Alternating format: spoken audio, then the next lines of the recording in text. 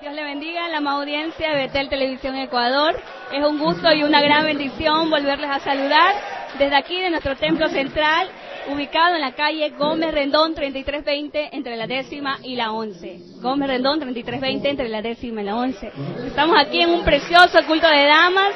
Le hacemos una cordial invitación que usted no se desconecte de nosotros y siga gozándose en esta preciosa noche. También le invitamos a que visite nuestra página web www.ecuadormmm.org www.ecuadormmm.org.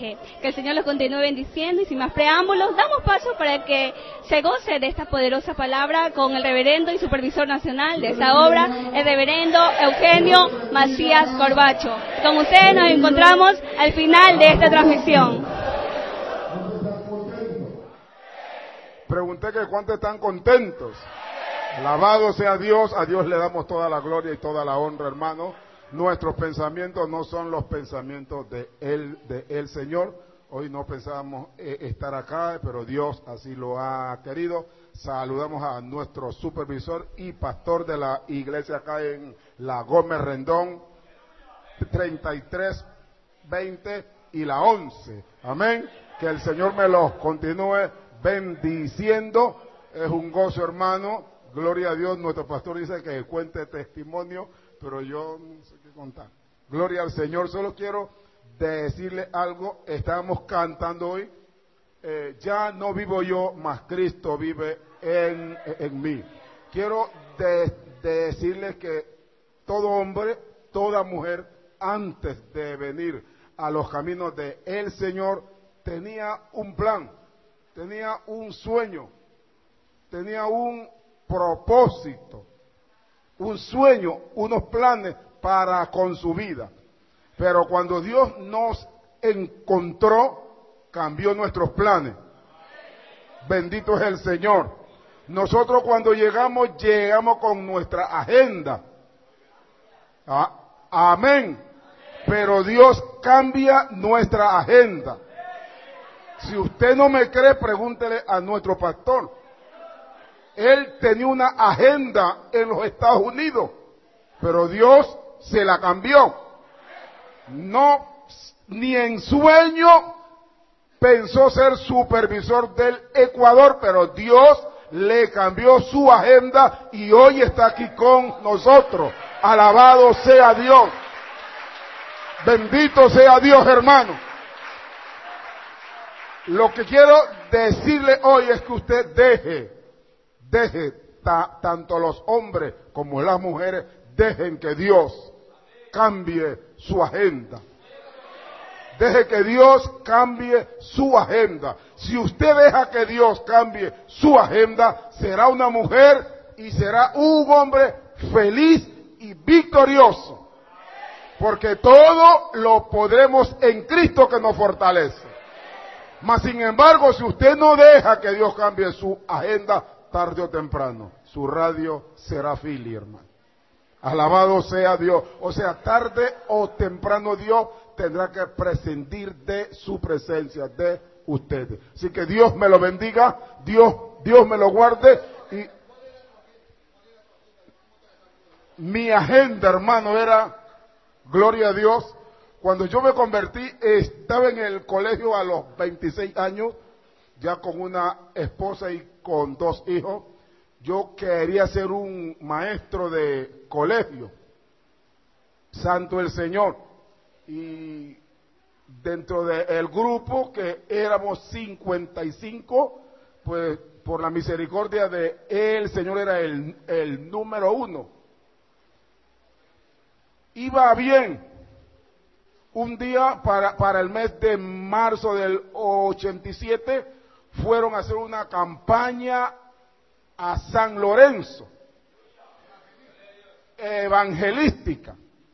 Y eso de las 9:30, salimos del colegio y escuchaba yo así a lo lejos: estamos en campaña viendo la gloria de Dios, viendo a los... Entonces yo voy, ¿qué pasa por la calle? ¿Qué está pasando? Y yo iba, estamos en campaña viendo la gloria, porque éramos salsero. Fuimos a burlarnos de los hermanitos. Pero después de 4 meses, Dios me atrapó. Y entonces yo ya no me burlaba, sino que se burlaban ahora de mí, porque yo era uno de los que cantaba, estamos en campaña viendo la gloria de Dios. Alabado sea Cristo, hermano. Conocí al Señor y cuando le conocí, nuestro pastor en un culto misionero dijo que la mies es mucha y los obreros son pocos, y que Dios está buscando obreros para su mies. Entonces yo vi que en San Lorenzo había mucha gente, mucho profesional desocupado. Eran profesionales pero sin empleo. Entonces dije, pues, acá no hay trabajo, pero acá sí hay, acá están buscando. Entonces, no, ¿qué yo hago perdiendo tiempo acá? Entonces, renuncié. Yo era sastre ahí en San Lorenzo. Renuncié y me consagré más. 8 cultos en la semana. Porque cuando estaba en el colegio solo me podía congregar un día en la semana. Porque el colegio era por la noche. Estudié a los 26 años porque cuando estuve jovencito no tuve apoyo, pastor. Fui a donde mi papá, porque me pusieron en el colegio, en la escuela a los 10 años. Terminé la escuela a los 16 años. Fui a donde mi papá para que me estudiara porque yo quería ser maestro. Quería ser alguien. Y él dijo que no tenía plata para estudiarme y lo que me dio fueron 5 sucres. Eso no me alcanzaba ni para el cuaderno. Fui a donde mi mamá y ella dijo no. Sí, ellos se separaron cuando yo estaba en la barriga. Se lo digo a la iglesia que usted me... Gloria a Dios, hermano. Gloria a Dios. Claro que ya ellos entienden, ¿no? Entienden que mi papá con mi mamá estaban separados como es común acá en el mundo, hermanos amados. Fui a donde mi mamá y ella me dijo, yo no estudio en ningún hijo varón, que los hijos varones son unos malagradecidos.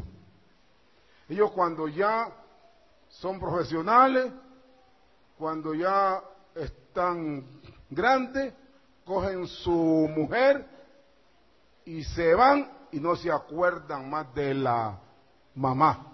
Así que yo no estudio. Yo dije, wow. Y no me estudiaron. Entonces dije, yo aquí no me quedo. No, aquí no me quedo. Eso era por San Lorenzo hacia la frontera. Dije, no, yo aquí no me quedo. Y me fui para Esmeralda, para la capital. Solo allá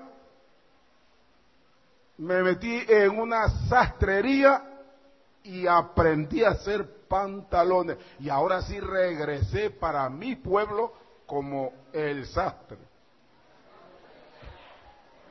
Pero yo tenía un sueño, hermano. Entonces, como ya tenía una profesión, ahora sí busqué una mujer. Una enamorada, la cual es mi esposa, que fui enamorado con ella 6 años. 6 años, nunca la toqué. Por eso yo digo y yo creo que el que ama, respeta. Cuando yo era enamorado con mi esposa, para mí era sagrada, hermano. Yo no, proponerle una cosa indecente, eso era lo último. Ella era sagrada 100%. Bendito el Señor. Y yo no la toqué hasta que fue mi esposa, hermano. O sea, a mí no se me pasó ni por aquí nunca en la vida pedirle algo que no era, porque la amaba. Y no era cristiano. Era un demonio más, amén, pastor. Era un diablo. Pero es que cuando se ama no importa si es cristiano o no es cristiano, porque el amor es uno solo. El amor es de Dios. Alabado el Señor, hermano. Alabado sea Cristo. Y por eso es que yo creo que el que ama, respeta. Si usted ama a su pastor, usted lo respeta. Si no lo respeta, no lo ama. Es porque no lo ama. Alabado sea Cristo, hermano. Entonces ahí estoy con mi esposa, tuvimos 2 hijas, y es cuando llegó el Señor Jesucristo y cambió mi agenda. Y ya en vez de ser un profesor o un maestro en el colegio, ahora soy maestro de la palabra. Por eso predicar, hermano, es lo que más me encanta a mí. Gloria a Dios. Gloria a Dios. Cristo vive, hermano. Por eso es que se lo digo, deje que Dios cambie su agenda, hermanos amados. Porque Dios sabe lo que hace. Dios fue quien lo creó y Él sabe qué es lo mejor para usted y qué es lo mejor para mí. Él lo sabe. Usted no lo sabe. Quizás usted está buscando algo que no le conviene, que no es para bien, que no es para edificación, pero Dios sabe lo que es para su bien, para su provecho, para su edificación. Alabado sea Dios. Así que deje, hermanos amados, deje que Dios cambie su agenda. Señor me lo bendiga, Señor me lo guarde, y para una próxima oportunidad pues les contaré todo mi testimonio. Dios le bendiga, hermano, Dios le bendiga.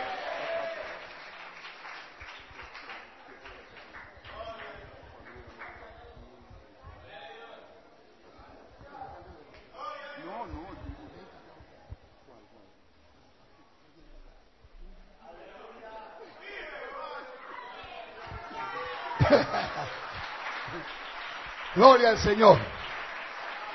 No, cuando yo escuché su testimonio de nuestro hermano, a mí me partió mi corazón. Porque a los 7 años ahí lo botaron a la calle. Se quedó sin papá, sin mamá, sin nada. Y lo mandaron para Colombia y no tenía ni un plátano, hermano. Ni un maduro, como dice él, ni verde. Pero Dios fue misericordioso. Y ahora es un hijo para mí. Es más viejo que yo, pero yo le digo que es mi hijo. Póngase de pie, hermano. Saluda a su hermano que está solo. Dígale, prohibido molestarse esta noche. Prohibido molestarse. Gloria al Señor. Vamos a leer la palabra de Dios todos. Quiero saludar a todos los hermanos y los amigos que nos están sintonizando a través de los medios. Usted está mirando el programa Camino a la Verdad en vivo y en directo desde aquí, desde la iglesia del Movimiento Misionero Mundial, ubicado en la avenida Gómez Rendón 3320. Sí, hermano, para todo el Ecuador, Sudamérica, Centroamérica, hasta estemos llegando en esta hora. Amén. Dios le bendiga a todos, que Dios los bendiga. Bendito sea el nombre santo de Jesucristo. Quiero saludar a un hermano que está allá en Israel. Yo siempre lo llamo al hermano que está en Israel. Gloria a Dios. En este momento su teléfono lo tengo su nombre lo tengo en mi teléfono. Gloria a Dios. A ver si mi esposa Mari, está mi esposa, ¿te acuerdas del nombre del hermano que quería saludar? Ezeta, el hermano Ezeta. ¿Cuándo lo saludamos? Levante su mano. Hermano, él nos ve todo el tiempo desde allá, desde Israel. Y yo le digo, Shalom Adonai. Y él me dice, pastor, le aviso cualquier cosa que pase en la mezquita. Tienes que tenerme al día, le digo, hermano. Así que te amamos, hermano. Acepta a ti, a tu esposa y a todos tus hijos. Dios les bendiga. Amén. Gloria al Señor. Bien, vamos al libro de Segunda de Samuel, capítulo 11. Estamos con el tema Consecuencias del pecado deliberado. Esta es la cuarta parte, hermano. Siempre digo, acá termino y no termino. Vamos a leer la palabra de Dios con la bendición del Padre, del Hijo y del Espíritu Santo. Amén. Dice 2 Samuel capítulo 11. Aconteció al año siguiente, en el tiempo que salen los reyes a la guerra, que David envió a Joab y con él a sus siervos y a todo Israel, y destruyeron a los amonitas y sitiaron a Rabá. Pero David se quedó en Jerusalén. Y sucedió un día, al caer la tarde, que se levantó David de su lecho y se paseaba sobre el terrado de la casa real, y vio desde el terrado a una mujer que se estaba bañando, la cual era muy hermosa. Envió David a preguntar por aquella mujer, y le dijeron, aquella es Betsabé, hija de Elián, mujer de Urías Eteo. Y envió David mensajeros y la tomó y vino a él, y él durmió con ella. Se acostó con ella, durmió con ella, tuvieron sexo, y luego ella se purificó de su inmundicia. Y se volvió a su casa y concibió la mujer y envió a hacérselo saber, o hacerlo saber a David, diciendo, estoy encinta. Padre eterno que estás en los cielos, en esta noche, Dios mío, en esta hora, me acerco a tu presencia para rogarte y suplicarte que tú derrames sobre mí la unción fresca de tu Espíritu Santo. Señor, mira las almas que van a escuchar esta palabra. Mira las multitudes que están escuchándonos en otros países, en otros lugares, los que me escuchan a través de Radio Filadelfia, hasta donde estamos llegando. En Radio Ágape en Bolivia, Radio Betel en diferentes partes del mundo. Señor, y aquí en el templo, con todos los hermanos que han llegado esta noche, te pido la presencia de tu Espíritu Santo, tu palabra viva, tu palabra poderosa, tu palabra que cambia, tu palabra que libera, tu palabra que transforma, tu palabra que exhorta, tu palabra que aconseja, tu palabra que nos muestra el camino. Padre, ayúdame ahora y pon tu palabra en mi boca, Señor. Salva las almas, sana a los enfermos, haz milagros y maravillas para la gloria de tu santo nombre. Aleluya. Amén. Amén. Mientras que estoy predicando, sana a los enfermos, desaparece tumores, despierta músculos, quita los quistes, los miomas, el cáncer, el VIH-Sida, en el nombre de Jesús. Amén y amén. Tomen asiento todos los que pueden decir gloria a Dios. Consecuencias del pecado deliberado, cuarta parte. Bien, hermano, vamos a ver esta noche, tomando como ejemplo el pecado del rey David. Fíjese que hay mucha gente que no ha leído la Biblia nunca. Hay mucha gente que se llaman católicos, evangélicos, ateos, agnósticos, y a pesar de que no han leído la Biblia o no la han conocido mucho, sin embargo han oído hablar de este pasaje del pecado de David con una mujer casada llamada Betsabé. el adulterio de David. Algo que en el momento que él lo hace, para él era su secreto. Seguramente hasta les dijo a los que estaban con él, que supieron de lo que él había hecho, les dijo: cállense la boca y no digan nada. Esto no tiene que saberlo nadie. Y yo me pongo a pensar y digo, si supiera David que su pecado se ha enterado todo el mundo, y que no ha habido pastor que no hable del pecado de David, y usted está acá en esta noche y vamos a hablar del pecado de David,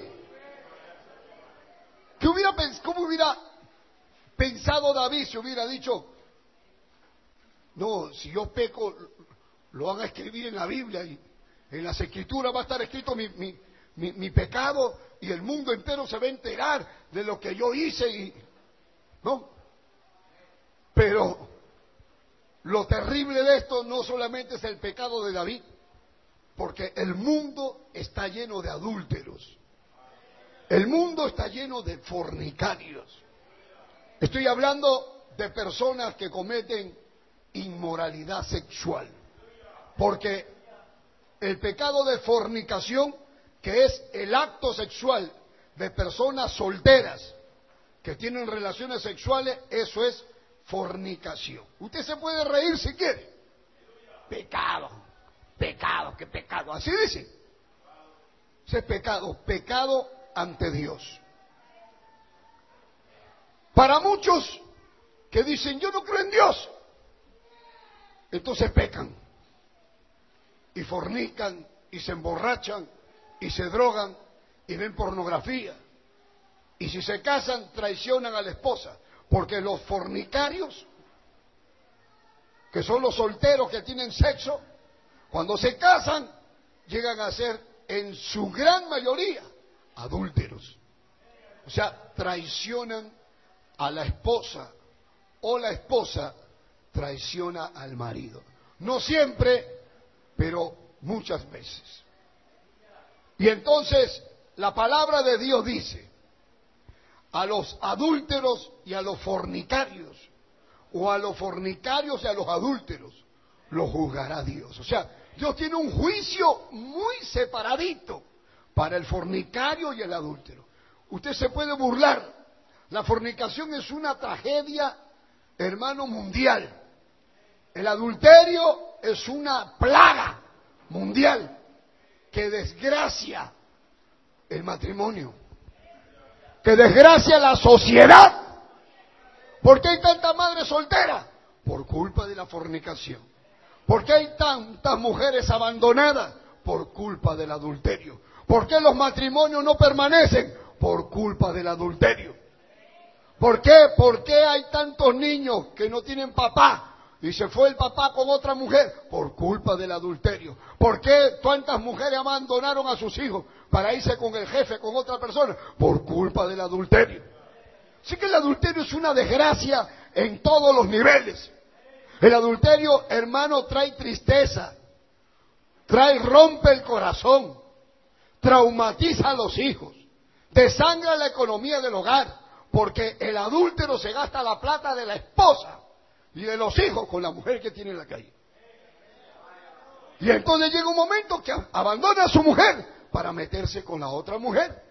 Puede ser generalmente más joven, o porque tiene mejor cuerpo, o porque tiene mejor cara. Pero el adúltero, con todo respeto, no se moleste, pero para esto me ha puesto Dios. El adúltero es un maldito. ¿Te dolió? Te lo repito, el adúltero es un maldito. ¿No quieres ser maldito? Arrepiéntete entonces. ¡Alabado sea Dios! El adulterio trae maldición al hogar, a los hijos, a la familia. Es una desgracia, hermano. Y a veces el dolor que da, porque a veces el hombre abandona a la esposa cuando ya la esposa ya no es joven, Cuando ya la esposa no tiene su cuerpito que antes tenía, ahora ella está gordita, ahora ella es una señora, y él también, a él también se le cayó el pelo, quizás se le cayeron 1 o 2 dientes, 3 dientes, o tiene dientes de plástico, pero cuando está en adulterio, hermano, no la toca a su mujer. Estoy cansado, dice. Tengo sueño, he trabajado todo el día. Hombre, macho men. Y no quieres tocar a tu esposa. Cuando una esposa nos cuenta a mí, a mi esposa, pastor, mi esposo no quiere tener nada conmigo. Acá hay 2 cosas. O está en adulterio y tiene una mujer en la calle, o se volvió mariposa. Así es.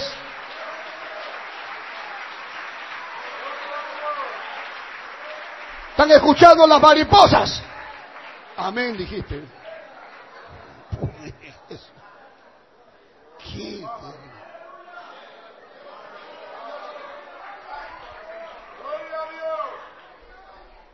Porque les voy a decir, hermano, que cuando el hombre está en adulterio, su mujer le apesta. Viene a la casa y le busca la sin razón. Por gusto, pelea. La grita. Se va, tira la puerta. Y ahora con esto del Facebook, cuelga foto con la amante, abrazados. Y algunos son tan sinvergüenzas de llevar a su hijo, a su hijita, para que la conozca a su nueva novia. No es que ahora somos muy superados, dice. Ahora somos muy superados. El adulterio toda la vida es una desgracia. Y la mayoría de todos los que me escuchan, que no son cristianos, son adúlteros. La mayoría, no todos. Porque yo he conocido gente que han sido recontraborrachos, pero no eran adúlteros.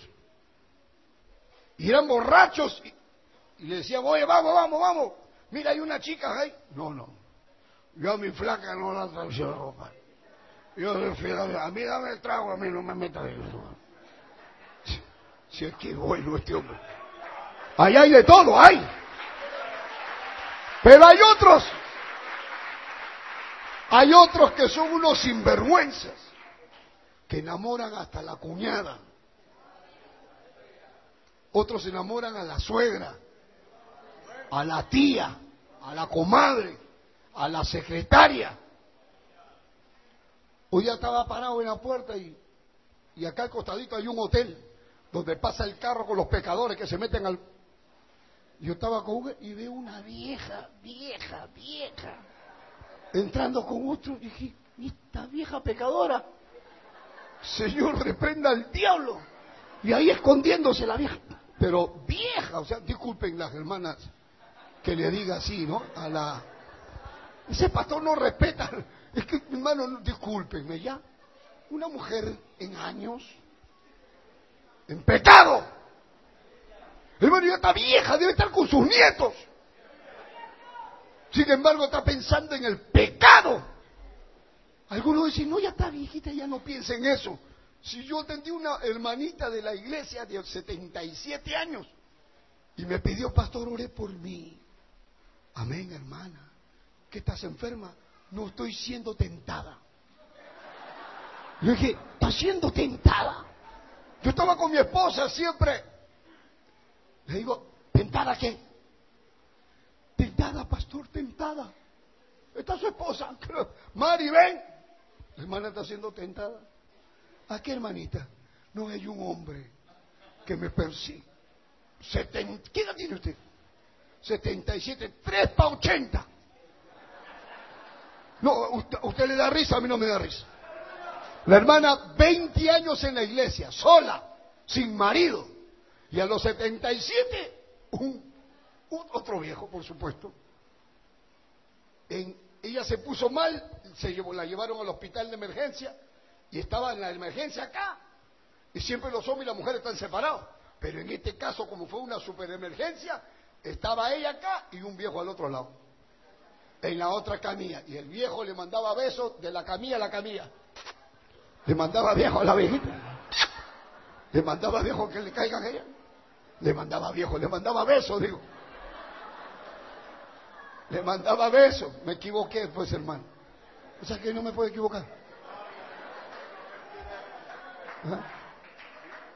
Si tengo derecho a equivocar. Alaba a lo que está vivo, alábalo.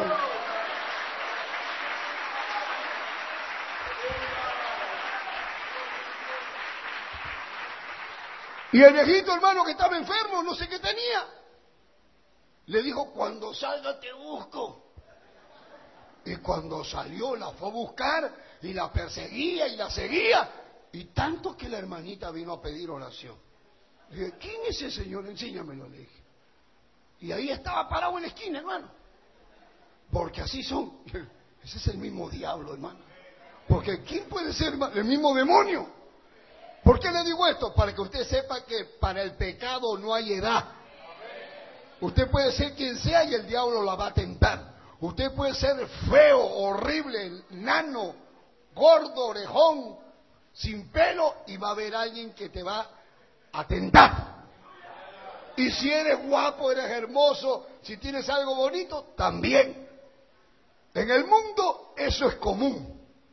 Pero lo terrible de esto es que David era un hombre temeroso de Dios. David amaba a Dios. David confiaba en Dios. David escribía salmos continuamente a Dios. Tenía un corazón conforme al corazón de Dios. Mejor dicho, David representa no a un pecador, a un mundano de la calle que no conoce a Dios, no. Representa a un creyente que conoce a Dios y que en un momento, y yo puedo decir, en el momento de descuido, resbaló. Eso quiere decir que si usted se descuida, si yo me descuido, si el pastor se descuida, con todo y lo fiel que ha sido con su mujer, si él se descuida, Satanás viene y lo atrapa.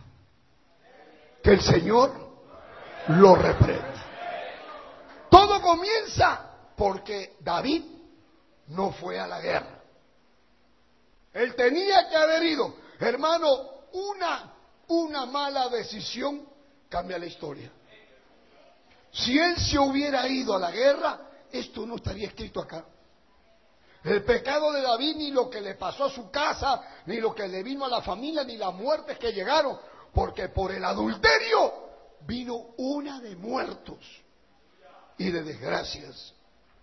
Veamos cómo es que comienza. Él no fue a la guerra y mandó al general y mandó al pueblo, y él se quedó. Él tenía que haber leído la ley. Como dice el capítulo 17 del libro de Deuteronomio, que los reyes tenían que leer todos los días esa parte donde se le decía que no vaya a estar mirando mujeres ni buscando plata, y que no piense en regresar a Egipto ni llevar al pueblo a Egipto, y que esta ley saque una copia y que el rey la lea todos los días. Eso estaba escrito ahí. Pero David no leía la ley tampoco. Por eso que es importante que usted lea la Biblia todos los días. Qué importante que usted la lea. Hay algunos que conocen la Biblia y entonces ya no la leen. Pero hay que leerla. La Biblia es palabra de Dios. La Biblia es el alimento diario. Así como todos los días come, todos los días debe comer tu alma. Debes alimentarte de la palabra también. Pero David no comió, no leyó. Y al no leer, y ya no fue a la batalla. Mire, una cosa trae otra. Usted deja de leer la Biblia, también deja de orar.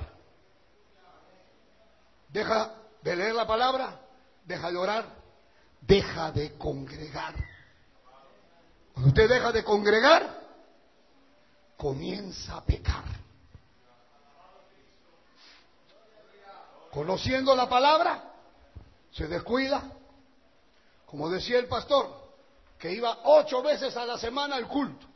todos los días. Pero cuando uno se descuida, baja de 8 a 6, y de 6 a 4, y de 4 a 3, y de 3 a una vez a la semana. Hay algunos que me ven que solamente los domingos lo más vienen. Y hay algunos obreros que ya tienen la costumbre de por cualquier cosa faltar. Se quedarán de obrero o de obrero los regreso a la banca. Porque si no dan buenos frutos, si de obreros son así, yo no los quiero. No los quiero. No me importa que prediquen, no me interesa. Porque si no hay obediencia, de nada sirven. No sirven. Tienen que someterse, tienen que obedecer. Si hay un caso de emergencia, pero que siempre es lo mismo, siempre tienen una excusa. No, hermano, no. Ahora él no fue a la batalla y se quedó durmiendo en la tarde. Y entonces, aunque ustedes no crean, ahí está metido el diablo. Porque justo él se ha levantado y comienza a caminar por el terrado de la casa real y de ahí se queda mirando a una mujer que se estaba bañando. Como dice el verso 2, y vio desde el terrado a una mujer que se estaba bañando, la cual era muy hermosa. O sea, el problema vino cuando él la miró. La miró, ¿y cómo la miró, pastor?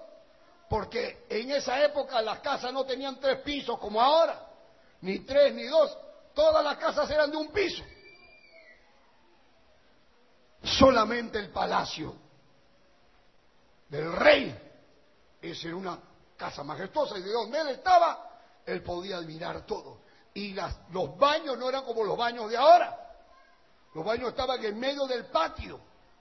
Ahí estaban ubicados los baños, y de ahí la gente se bañaba con jarro, no había tubería, no había rejilla. Y entonces el rey la miró, y la mujer era hermosa. El peligro de la belleza. Cuando a un hombre le atrae una mujer, y ya la mujer lo mira, y él la mira, y le coquetea, y le manda un beso, o le manda algo, ya una cosa chiquita que se permita, ya el diablo se mete. Y entonces el rey le gustó. Por eso que acá dice, porque era hermosa. Pero a veces no son ni hermosas, a veces son hasta feas. Había un hombre que tenía una mujer hermosa, el cabello negro, pero sin pintura, sino el negro natural, su rostro blanco y ojos celestes.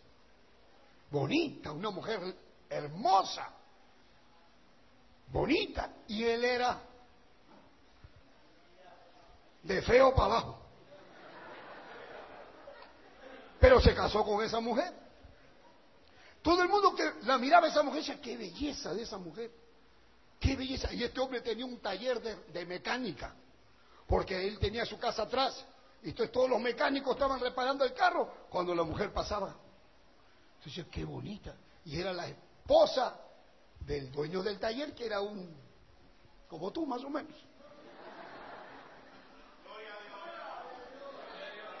¿Y qué pasó? Que un día este hombre, el dueño del taller, tenía un amante. Con todo respeto, no quiero faltarle respeto a nadie, pero esta mujer, la amante, era una chueca, gorda, chueca, sin dientes, y vivía a la vuelta. Y él abrazado, besándose con la fea esa. Y pasa uno con el carro, yo estaba con él, yo tenía un negocio de reparación de maquinaria pesada. Y cuando pasa, le dice, míralo el negro, este burro, mira. Y le dice, oye, negro tonto. Discúlpeme, pobre Jesús. Le dice, oye, tienes una torta en tu casa y sales a comer pan duro. Le gritaron. Porque hay mujeres que dicen, ¿y por qué me traicionas? ¿Por qué esa mujer es mejor que yo? ¿Qué tiene? Y a veces no son mejores. A veces son más viejas. A veces son hasta feas y a veces son, hablando del hombre, hombres también. Mujeres que se meten con hombres mayores y abandonan al marido. En cualquiera de los casos es una obra de demonios. Es el demonio. Hay mujeres que dicen, yo la mato a esa mujer, la mato para que no se le acerque a mi esposo, la mato. Aunque la mates, el hombre se busca otra, porque tiene demonio de adulterio. Tiene el demonio de adulterio adentro. Y es como el borracho que aunque le rompen la botella, va y busca otra botella para seguir tomando. El adúltero es igual. Está buscando aventuras por todas partes. Está buscando con quién me acuesto. Si no es acá, es allá. Si no es allá, es más allá. Y si va de viaje, a donde vaya, está buscando con quién acostarse.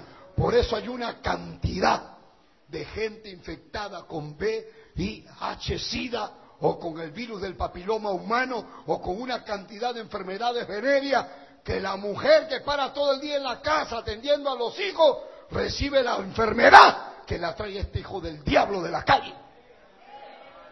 Y luego la infecta. Y la mujer le viene, hermano, la tuberculosis, le viene una enfermedad, le viene la diarrea, le viene una cosa, y luego le sacan prueba y tiene SIDA. Pero si yo nunca he hecho nada, solamente estoy con mi esposo. Sí, pero tu esposo no. Y tu esposo en la calle con una, con la otra. Si hace taxi, está viendo con quién se sube a ver qué le hace. Y si hace colectivo, también. Y si se va de viaje, ¿dónde va? ¿Sabe por qué? Porque estás endemoniado. Piensas en el sexo en la mañana hasta la noche, todo el día. Pero si te arrepientes, si le abres tu corazón a Cristo, si Cristo entrara en tu vida, todos esos demonios que tienes se te van a ir. Y vas a ir a tu casa y si estás enfermo, si ya te infectaste, si ya trajiste el SIDA a tu casa, Dios te sana. Escucha, yo te digo que Dios te sana, porque yo lo he visto, cómo sana matrimonios, cómo sana hogares, hermano. Dios es bueno, levante su mano y diga aleluya. El rey David, como rey, pudo llamar a esa mujer y cayó. Le dijeron, es casada. Le avisaron quién era el papá, le dijeron quién era el esposo, o sea, la conocían. Le dijeron al rey, ella es casada, ella es la esposa de uno de los soldados de tus valientes que está en la guerra. No le importó, no le interesó. ¿Cómo es cuando uno le habla al que está allá con la cabeza caliente? Así le dice, este tiene la cabeza caliente, no entiende razones. Anda que le hable, que busca al padrino de la boda para que le hable, para que deje a esa mujer. No le hace caso. No la voy a dejar. No, yo me separo. Me divorcio. No, es que yo la amo, yo la quiero. Y es el amor de mi vida. No me interesa que sufren mis hijos. No me interesa ya, me quedo ya, no importa, que se vayan todos. Ya, hasta dice, porque a veces lo hacen conociendo la palabra. Porque qué triste que pequen conociendo la palabra. Que caigan en adulterio, que abandonen a la esposa conociendo la palabra, conociendo el evangelio. Algunos son hasta pastores. Son recontraseguros que se van para el infierno. Que el Señor los reprenda. Y abandonan a la mujer, y abandonan a los hijos. Pero antes de todo el mundo le habla. Le habla el padrino de boda, le habla el papá, le habla la mamá, le hablan los cuñados, mandan llamar al pastor, mandan llamar a otro, y el hombre no interesa, no le importa. Me voy, no me digan, ya no me interesa, me largo, me voy. Una mujer me decía, pastor, mi esposo era bueno, mi esposo era un hombre bueno con nosotros, paraba con nuestros hijos todo el tiempo, salíamos a comer, andábamos juntos, parecíamos enamorados. Pastor, hace 3 meses ha conocido a una mujer y ahora me odia, me ha botado, no le importa a mis hijos, no nos da ni para la comida y ahora se ha ido con esa mujer y nos está quitando todo, vivimos sin nada, pastor, hable con mi esposo. Él lo conoce. Lo llamo por teléfono, escucha mi voz, Dios te bendiga. ¡Pam! Me corta. Señor, reprenda al diablo. Lo vuelvo a llamar, lo llamo de otro número. Aló, Dios te bendiga, no me cortes.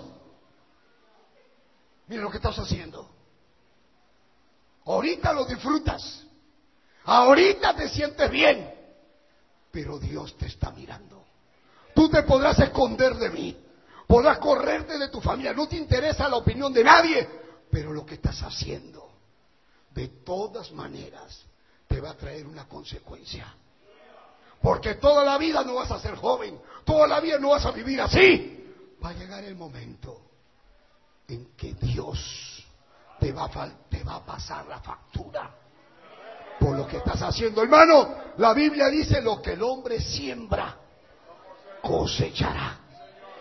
Fíjese, hermano, que un día me dio una gran tristeza, pero una gran tristeza. Una hermanita, ya mayorcita, ya con sus canitas, me dice: pastor, mi esposo me está dejando por una mujer que ha conocido. Yo le he hablado, mis hijos le lloran y no le interesa. Le digo: ¿cuántos años tienes con él? 20 años. Tráemelo a tu esposo. Dime que te vas a separar ya, pero que primero vamos a hablar con un consejero. Tráemelo, acá hablamos. Y el hombre viene. ¿Y sabe con quién viene? Con la amante. A mi oficina, hermano. Y yo la tenía la hermanita acá sentadita, acá al hombre y aquí al amante. Y la amante, una mujer vestida como para cabaret, la cintura así, el pecho levantado, el escote acá, toda arreglada, pintada, caminaba como la gata Carlota. El hombre a su costado, ya también viejo, pero esos viejos climatéricos que se creen jóvenes. ¿Has visto esos viejos que se creen jóvenes? Que quieren peinarse así, cortarse así y con camiseta a raya. Se le mete el demonio de joven. Se van a las discotecas todos tiesos. ¿Qué hace ese viejo metido ahí? ¿Qué hace ese viejo? Hay que sacarlo cargado y tirarlo al water.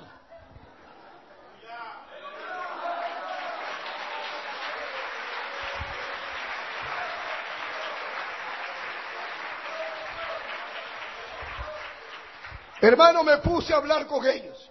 Les hablé del adulterio. Primero suavecito, después más duro. Y el hombre me dijo: ¿sabe qué, pastor? No me interesa lo que usted me diga. No me importa. Yo le dije: mira, te va a traer una maldición a ti, a tu casa, a tus hijos. Tú no sabes lo que ha venido. No me interesa la maldición. No me importa. Y le agarró de la mano al amante, hermano, delante de su esposa.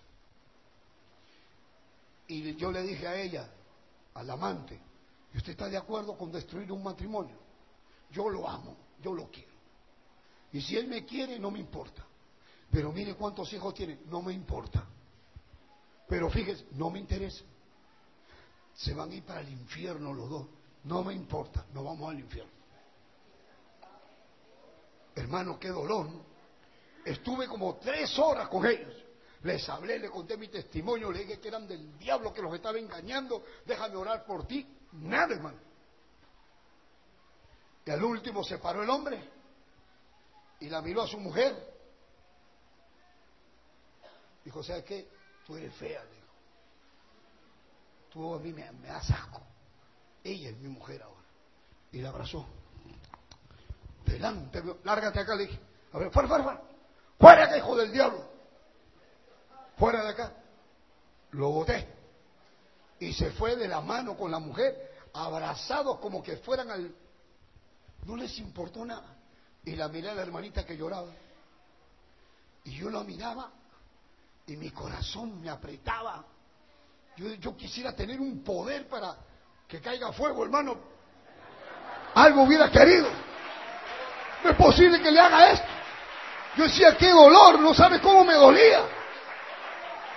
No se imagina. Y cuando yo miraba que se iba, la miraba a la hermana llorando, yo dije: ¿qué le digo a la hermana? Porque ¿cómo la consuelo? ¿Qué le digo? Y cierro mis ojos y le digo, Señor, ¿por qué? ¿Por qué le pasa esto a esta hermanita si ella es fiel? Y el Señor me habla y me dice, lo que el hombre siembra, cosecha. Y yo se me quedé así, mirándola a la hermana, y habiendo visto este hombre que se me quedó grabado cuando se iba con esta mujer. Yo le digo, hermanita, una pregunta. ¿Cuántos años tienes con él? Más de 22 años, pastor. ¿Y dónde lo conociste? ¿Ah? ¿Dónde lo conociste? Ah, pastor. ¿Y tú eras cristiana en esa época? Sí, pastor. ¿Tú eras cristiana? Sí, pastor. ¿Y lo conociste a este mundano? Hijo del diablo, borracho, pecador. Sí, pastor. ¿Dejaste a Dios y te fuiste con él? Sí, pastor. ¿Qué sientes ahorita de ver a tu esposo que se va abrazado con esa mujer? Me duele mi alma. ¿Te duele mucho? Sí. Lo mismo que le dolía a Dios. Hace 22 años, tú se lo hiciste a Dios. Tú te fuiste con ese hombre y dejaste a Cristo. Lo dejaste a Él. Y te abrazabas y te besabas con el diablo mientras Cristo lloraba mirándote como tú te ibas. Por eso, mira los años que han pasado. Mira todo el tiempo que pasó, ese hombre nunca cambió. Porque lo que tú querías es que él se convirtiera y traerlo para la iglesia. Pero nunca vino, ¿no? Porque si así fuera, todo el mundo se fuera del mundo. Pero la palabra se cumple. Lo que el hombre siembra, cosecha. Puede ser mañana o puede ser acá 20 años. Pero lo que siembras, cosechas. Siembras, cosechas. Las lágrimas de mamá, las lágrimas de papá, que te dicen no hagas esto, hijo, tú conoces la palabra, no te metas con esa mujer, no te metas con ese hombre, hijita, tú conoces la palabra, no me importa, déjame tranquilo, yo sé lo que hago, no, pero ven, te avisan, te vas, ahorita te sientes bien, mañana también, puede ser 1 año, puede ser 2 años, puede ser 3, pero de todas maneras hay una consecuencia. Hay una consecuencia, ¿no me crees? Y hay algunos que ya están sufriendo. Hay algunos que ya les llegó. Por eso es importante, ¿sabes qué? Que te detengas y que digas, no. Yo estoy mal. Porque yo hice esto y me va a venir el pago de lo que hice. Entonces, ¿qué tienes que hacer? Tírate al piso. Pídele a Dios misericordia. Ten piedad de mí en tu ira, porque yo merezco el castigo por lo que yo te dejé. Pero acá estoy, Señor, perdóname,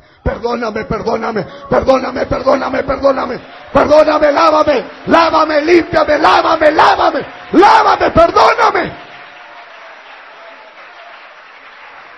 Y deja que Dios te perdone. Experimenta que el Señor te quite ese peso de culpa. Ahora, David nunca le dio la gana de hacer caso a lo que le dijeron. Esa mujer es casada, esa mujer tiene su marido, esa mujer no le importó. La mandó llamar porque le gustó, se la imaginó. Él dijo, yo la llamo, ya a mí no me va a negar, yo soy el rey. Y la metió en la cama. Y había tenido su sexo, teniendo su mujer, porque David tenía su mujer, teniendo su esposa, tenía mujeres que las había heredado del otro rey. Pero él no, él se la quitó a la que tenía su marido. Y ella quizás por miedo, porque ¿qué habrá habido en el corazón de esa mujer? Porque ella tenía a su esposo. El rey la llamó, el rey tenía autoridad hasta para mandarla a matar. Y entonces esa mujer cayó con el rey. Pero David nunca pensó, él pensó, tengo el sexo, y tengo el sexo, y tengo el sexo, y jajajajaja, coquillita por acá, jajajajaja, no, y después, Y después ya anda, purifícate de tu inmundicia. Y me quedo yo comiendo uva y qué rico, ya, que siga la guerra y que siga todo. Porque hay algunos que creen que es así. Pecan, pecan y pecan y se bañan y se regresan a su casa. Y no pasó nada. Y todavía quieren ir a poner orden a la casa, a gritar a la esposa, a levantarla a las 2 de la mañana. Ya levántate, mi comida, oye, acá está barato. Viene de pecar, viene de hacer cochinada y todavía vienes a gritar. Y todavía te pones a hablar mal del pastor. Y todavía me quieres apagar. Señor, te reprenda, saca la mano de ahí. Siéntate y escucha la palabra de Dios. Porque esto es para tu bien. Alaba lo que está vivo.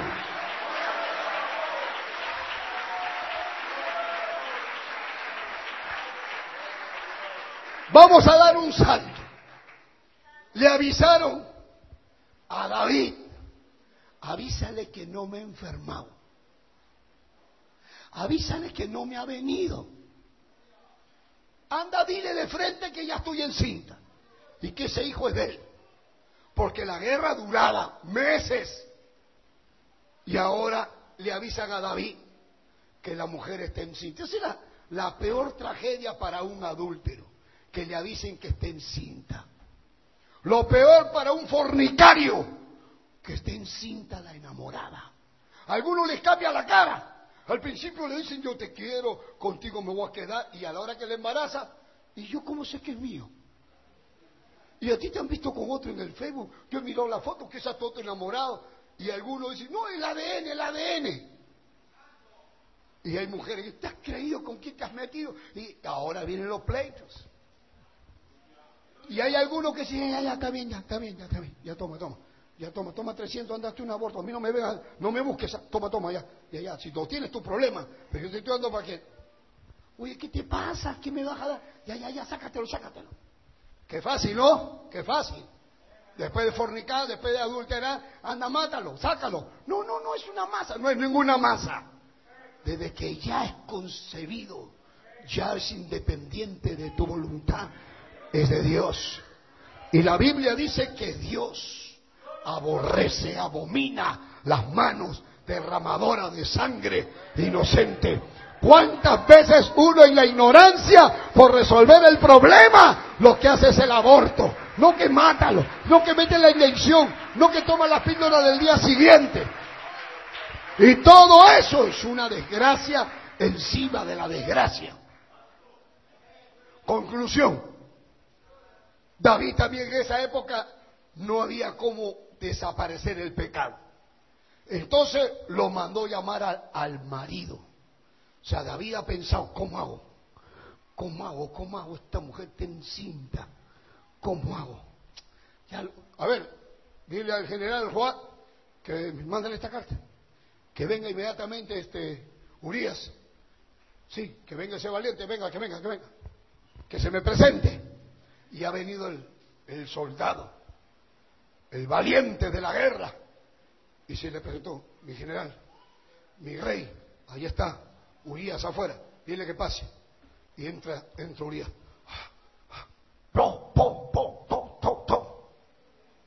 Mi rey, acá estoy, mi rey. David lo mira. Y al mirarlo le habrá dicho, si supieras que me acostó con tu mujer. Si supieras. Pero bueno, ¿cómo está la guerra? ¿Cómo está la guerra? Qué hipócrita, si a él no le interesaba la guerra. Si lo había traído para que él se acueste con su mujer. Y le habló de la guerra, le habló de esto. ¿Sabe qué te voy a dar? Me alegra mucho, he escuchado de esto, lo otro. Bueno, ¿sabes qué? Ándate a tu casa y te van a dar unos víveres. Y él no fue. Le avisaron. Mi rey, Urías Eteos, no ha ido a su casa. Y hermano, y estaba cerquita. Porque si de arriba el rey lo vio, estaba ahí nomás. Y no fue. Lo mandó llamar al otro día. Oye, ven, ¿por qué no has ido a tu casa? ¿Cuánto tiempo que no ves a tu mujer? Porque él decía que vaya, que un ratito que esté con su mujer y ya, ese hijo no es mío, ese hijo es de él. O sea, él decía ya que esté un ratito, que esté nada más, para echarle la culpa y agarrar a otro.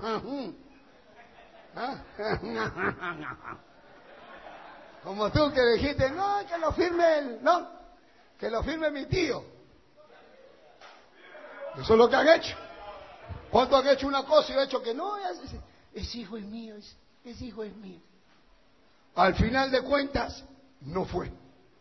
Y entonces David, preocupado, ¿pero por qué no ha sido? ¿Cómo voy a ir, mi rey? Todos mis compañeros peleando en la batalla y yo me voy a acostar con mi mujer. No, perdóneme, mi rey, yo no puedo hacer eso. Oye, el soldado dándole al rey, diciéndole cómo va a hacer ni con mi mujer. Ahora él se había acostado con la mujer, mandando a todo el mundo a la guerra. Dije, este está tremendo. Oye, eso hay que celebrar, ¿eh? Trae trago, vamos a brindar acá. Y le trajo trago. Porque hay algunos así, que cuando no consiguen por lo bueno, el borracho lo mando. Salud, Urias. Es por la batalla.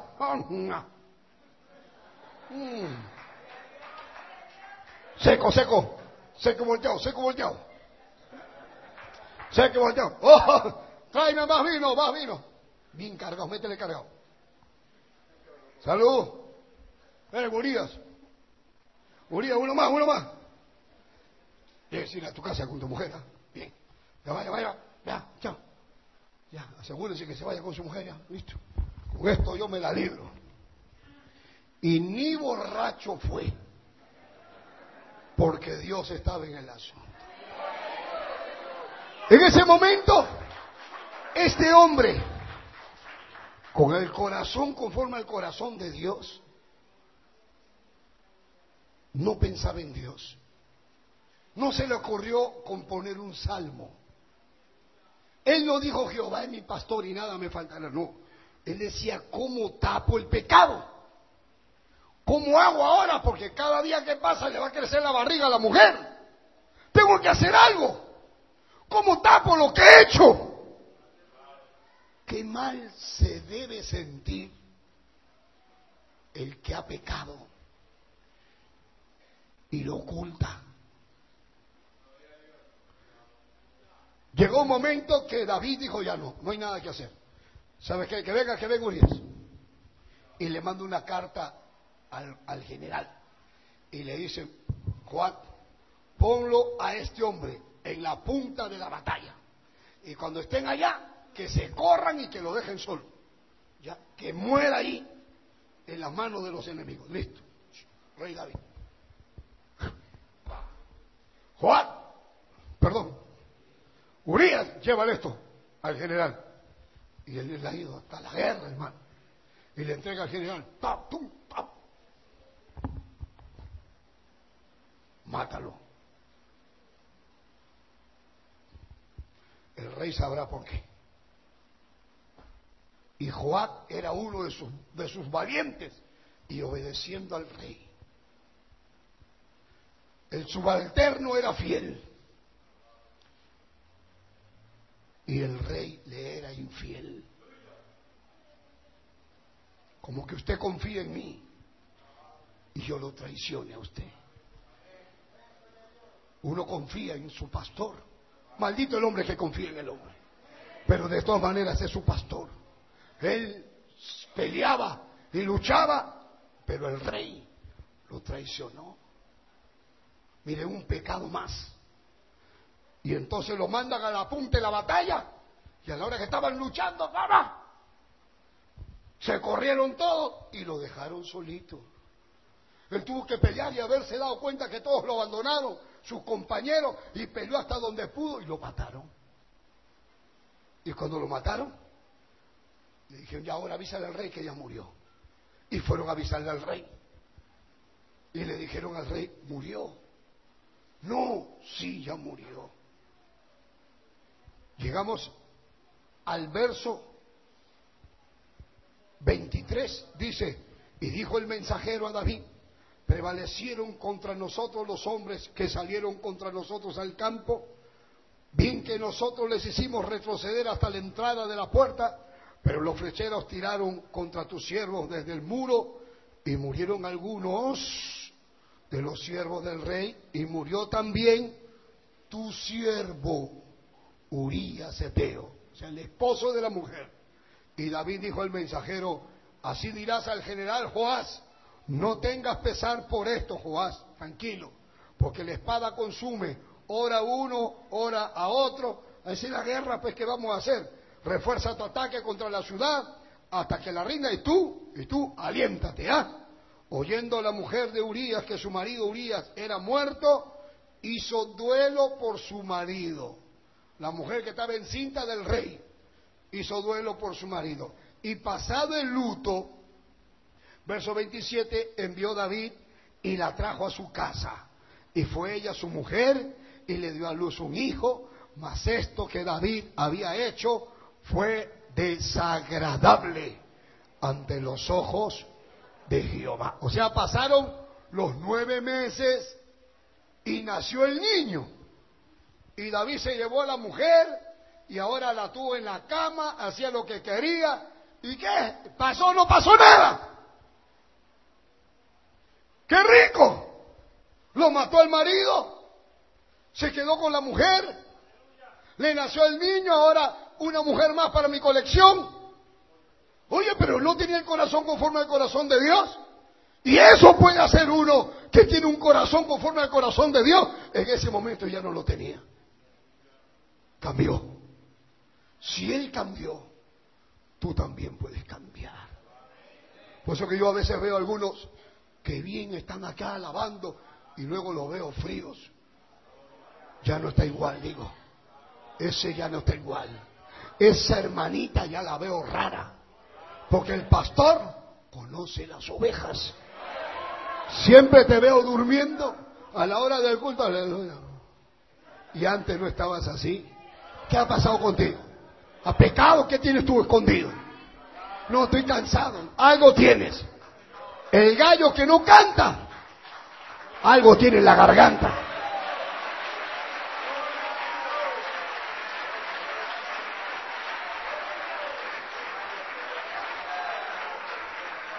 Ahora, vamos al capítulo 12. Voy a hacerlo rápido porque ya se me fue la hora. Jehová envió a Natán. ¿Quién envió? ¿Quién es Jehová? Dios. Dios que sabía todo. Dios que lo había visto todo. Dios que lo vio todo. Envió a Natán a David. Y viniendo a él, le envió a Natán a David. Y Natán era el profeta. David ha estado en su reunión con sus generales, con su grupo de soldados, de gobierno, y ha venido uno de los siervos y le ha dicho al rey, porque ha estado ahí David en su reunión, y de repente ha venido uno de los siervos y ha venido a decirle al rey: mi rey, afuera está Natán y te está buscando.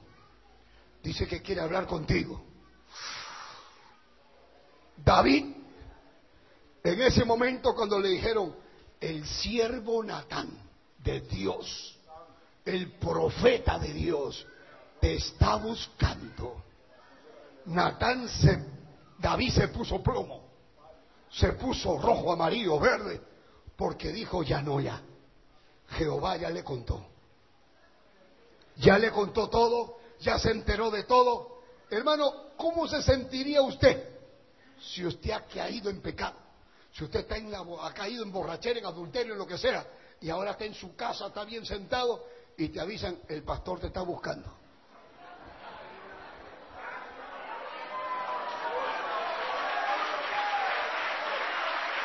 ¿Qué dirías? Oye, el pastor te está llamando. El pastor está afuera y te busca. Dice que tiene algo que decir. No, y el poder de Jesús, el pastor ya lo sabe. Ya sabe. David se puso plomo. Eso es lo que pasó a David. David dijo: no puede ser. Ya Dios ya le contó. Ya Dios le ha dicho. Y cuando lo ha visto, le ha dicho a todos: salgan, por favor. Váyanse, que tengo que hablar urgente. Vaya, déjeme solo. Que pase Natán. Y cuando ha pasado Natán, David le ha dicho: Dios le bendiga, viva Jehová. Y Natán le dijo, sí, mi rey, tengo algo que decir. Sí, sí, mi rey, ¿sabe qué? Y entonces le dice, habían dos hombres en una ciudad, el uno rico y el otro pobre. El rico tenía numerosas ovejas y vacas, pero el pobre no tenía más que una sola corderita, que él había comprado y criado, y que había crecido con él y con sus hijos juntamente, comiendo de su bocado, y bebiendo de su vaso, y durmiendo en su seno, y la tenía como a una hija. Y vino uno de camino al hombre rico, y éste no quiso tomar de sus ovejas y de sus vacas para guisar para el caminante que ha venido a él, sino que tomó la oveja de aquel hombre pobre y la preparó para aquel que había venido a él. En ese momento David ha dicho, entonces no sabe nada. Me asusté. Si yo pensé que me iba a decir otra cosa. Y entonces ahora ha matado la corderita. Y mira lo que le ha hecho, le ha quitado la corderita. ¿Así? ¿Qué hijo del diablo es ese? No puede ser. Dice el verso 5. Entonces se encendió el furor de David en gran manera contra aquel hombre y le dijo a Natán, vive Jehová, que el que tal hizo, ese hombre hay que matarlo. ¿Cómo ha hecho eso? Y debe pagar la cordera con 4 tantos porque hizo tal cosa y porque no tuvo misericordia. Mírame, el adúltero hablando de misericordia. ¿Cómo es posible? Mire cómo estaba David en ese momento. Y todavía se atrevía a hablar. Porque así son, a veces los que hablan son los que hacen. Sí, que hablan mal de una cosa, hablan mal de otra, y ellos son los pecadores. Dice el verso 6, verso 7. Entonces dijo Natán a David, tú eres aquel hombre. Y le pone el dedo en la cara. Tú eres aquel hombre. Y David queda, ¿qué? Así dice Jehová. Uy, Señor, ahora le dice, Dios de Israel, yo te ungí por rey sobre Israel y yo te libré de la mano de Saúl. Ahora le está diciendo, tú estás como rey acá, porque Jehová le dice, yo te he puesto por rey, yo te puse por rey, yo te libré. Tú no, la suerte no te libró. Acá no hay suerte. En la obra de Dios no existe la suerte. En el mundo no existe la suerte. Existen los planes de Dios. Existen los propósitos de Dios. Usted no diga, no es que yo tuve suerte. Acá no hay que tengo suerte. Acá está en los propósitos y en los planes que Dios tiene para ti.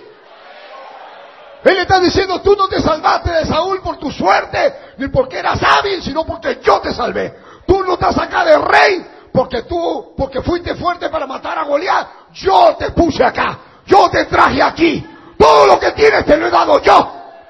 Le está diciendo Dios a él y te lo dice a ti.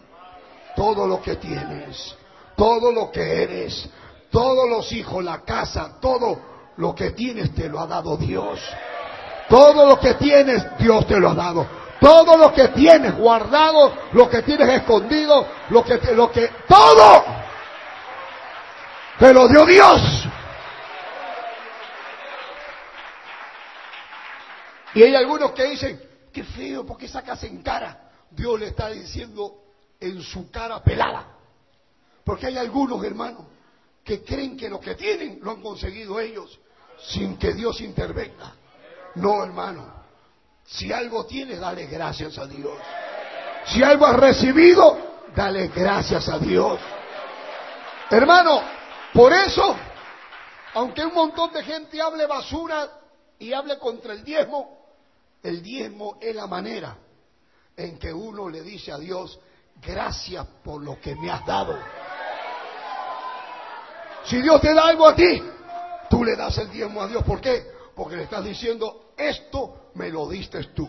Entonces yo esto te lo doy también porque esto te corresponde para tu obra, para los que quieran la obra de...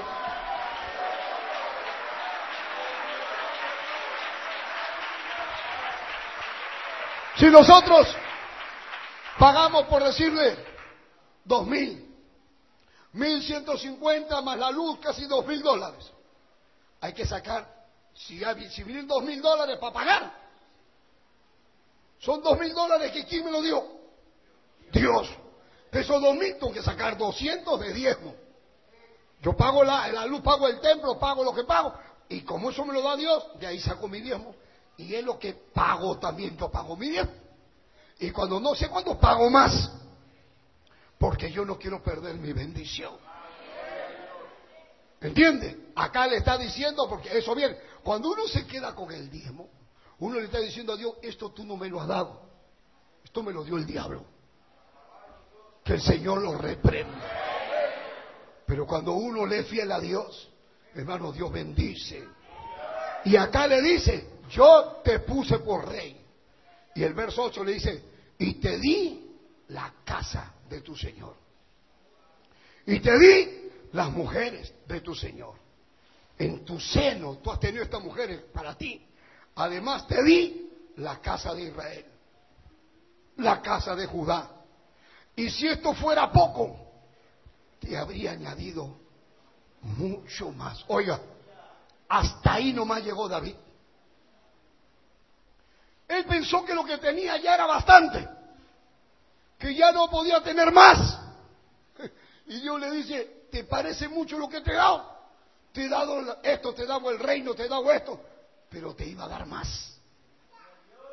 Hay algunos que están bendecidos. Por eso que hay algunos que no crecen. Porque ya dice, ya la iglesia ya está llena, ya te sientas que... No. Si seguimos siendo fieles, Dios nos va a dar más. Si permanecemos tirados en el piso orando, Dios nos va a bendecir más.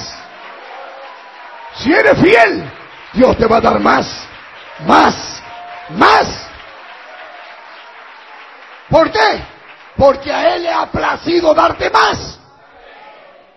David decía en su mente, ¿ya qué vamos a tener? Soy rey, tengo esto, tengo todo. Usted decía, ya tengo todo. No, Dios dice, yo tengo más. Te hubiera dado más. Dice, te hubiera dado más. Te iba a dar más. Te habría añadido más. Qué burro. Como quien dice, perdiste lo que te iba a dar.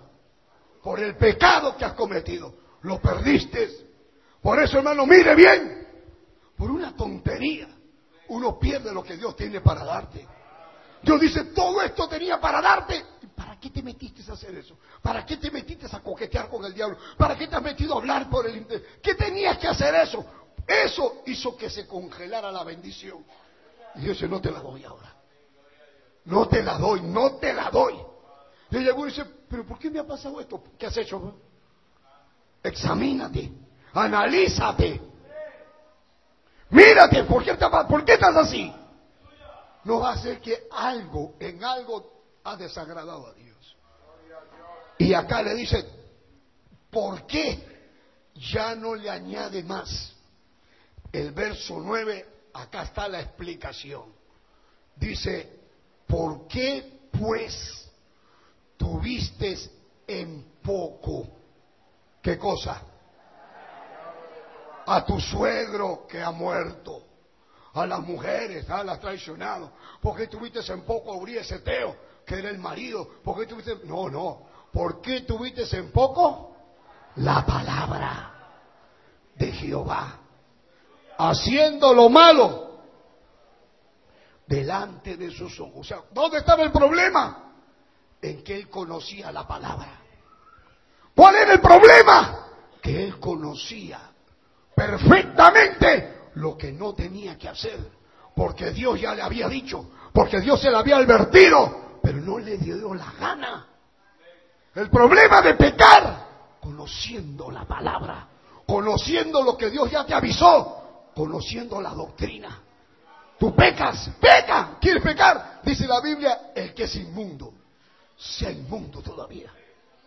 Y el que es santo, ¿cuántos son santos? Santifícate más. todavía.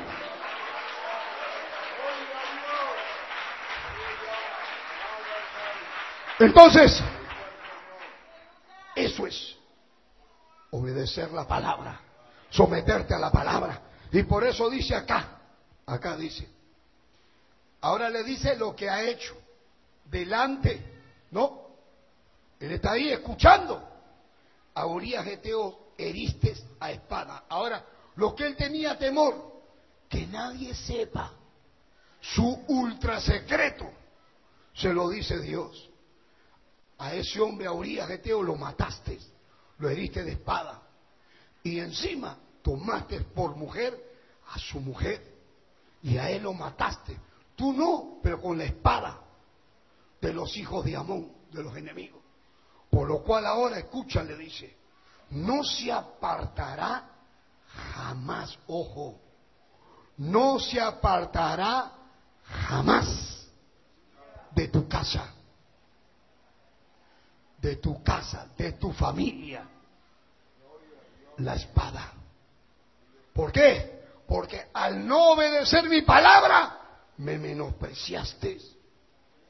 Y entonces tomaste la mujer de Urías Geteo para que fuese tu mujer. O sea, me menospreciaste a mí por el adulterio. Me menospreciaste a mí por tu rico sexo, ¿no? Me menospreciaste. Preferiste el pecado. O sea, me dejaste a un lado y tú te fuiste a pecar, a hacer tu cochinada. Me menospreciaste. Entonces, ahora viene la sentencia. Dice, así ha dicho Jehová, la sentencia. Yo haré, he aquí, yo haré levantar el mal sobre tu misma casa. Mire, el pecado de David trajo la maldición a su casa, a sus hijos, a su familia. Porque hay algunos que dicen, no, pero el pecado de los padres no tiene nada que ver con los hijos. Si eso es lo que dice la Biblia. El pecado de los padres de los 10 mandamientos en el Éxodo 20. Dice, y el pecado de los padres, la desobediencia de los padres, dice, caerá sobre los hijos. Hasta la tercera y hasta la cuarta generación. Hoy día me mandó un mensaje una mujer, una hermanita, y que su pastor le ha dicho que ella todavía tiene que someterse a una serie de cosas porque tiene maldiciones de sus ancestros. Y entonces me dice, pastor, y me ha dicho que escriba todo lo que han hecho y que tengo que llevarlo y quemarlo, hacer con tontería. Hermano, porque la maldición está en los genes, dice. Oye, yo le digo, escúchame bien, le digo, hermana. La sangre de Cristo nos limpia de todo, de todo, de todo. Y si nos limpia de todo pecado, nos limpia espíritu, alma y cuerpo. Y quedamos limpios. No hay maldición para el arrepentido. No hay maldición que se hereda. Hermano, cuando uno se arrepiente, se cancela la maldición.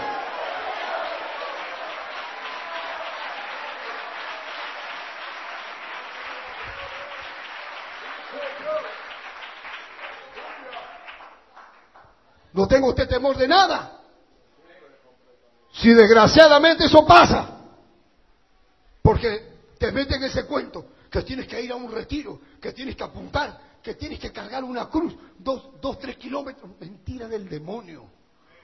Eso no es así. Usted se arrepiente y la sangre de Cristo tiene poder. La sangre de Cristo tiene poder. La sangre de Cristo tiene poder. Y te limpia. Te limpia. Te limpia. Ahora, qué horrible que le diga, la espada de Jehová no se va de tu casa, ni de tu familia. Y entonces le dice, y tomaré tus mujeres delante de tus ojos y las daré a tu prójimo, el cual yacerá con tus mujeres a la vista del sol, porque tú lo hiciste en secreto. Mas yo haré esto delante de todo el pueblo de Israel y a pleno sol. Entonces, ¿qué hizo David? Le dijo a Natán, lárgate de acá, fuera de acá, yo soy el rey. No, David ahí dijo, no, me arrepiento, pequé contra Jehová, pequé. Y Natán le dijo a David, también Jehová ha remitido tu pecado, no morirás, porque tendrías que morir, ya no vas a morir, pero más por cuanto con este asunto hiciste blasfemar a los enemigos de Jehová, el hijo que te ha nacido ciertamente morirá. El niño quizás era su engreído, el bebito con el que ya jugaba, papi, papi.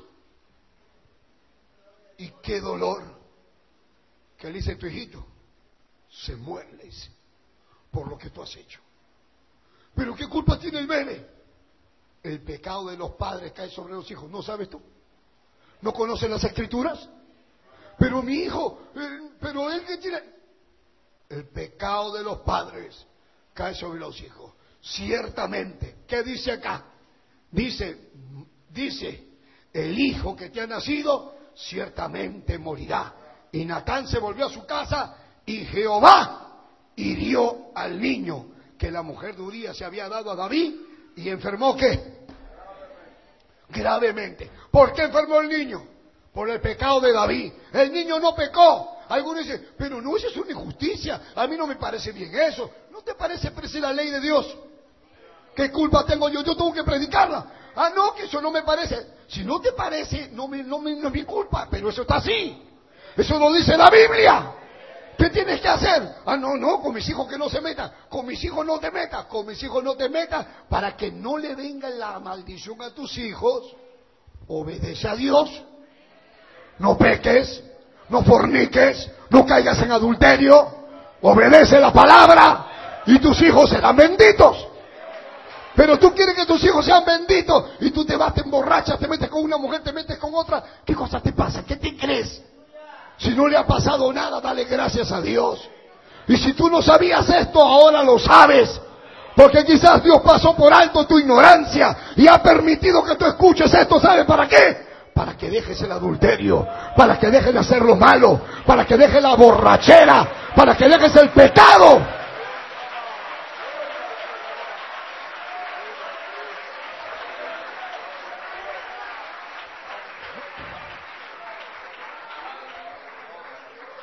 Me van a perdonar, hermanos, pero este mensaje continuará.